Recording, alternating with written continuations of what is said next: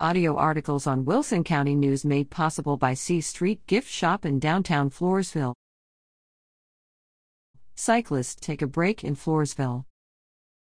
Riders with the Chain Reaction Cycling Club of San Antonio braved the cool temperatures February 11th to ride into Floresville. Their route took them a bit more than 60 miles that day, entering Floresville on US 181 South.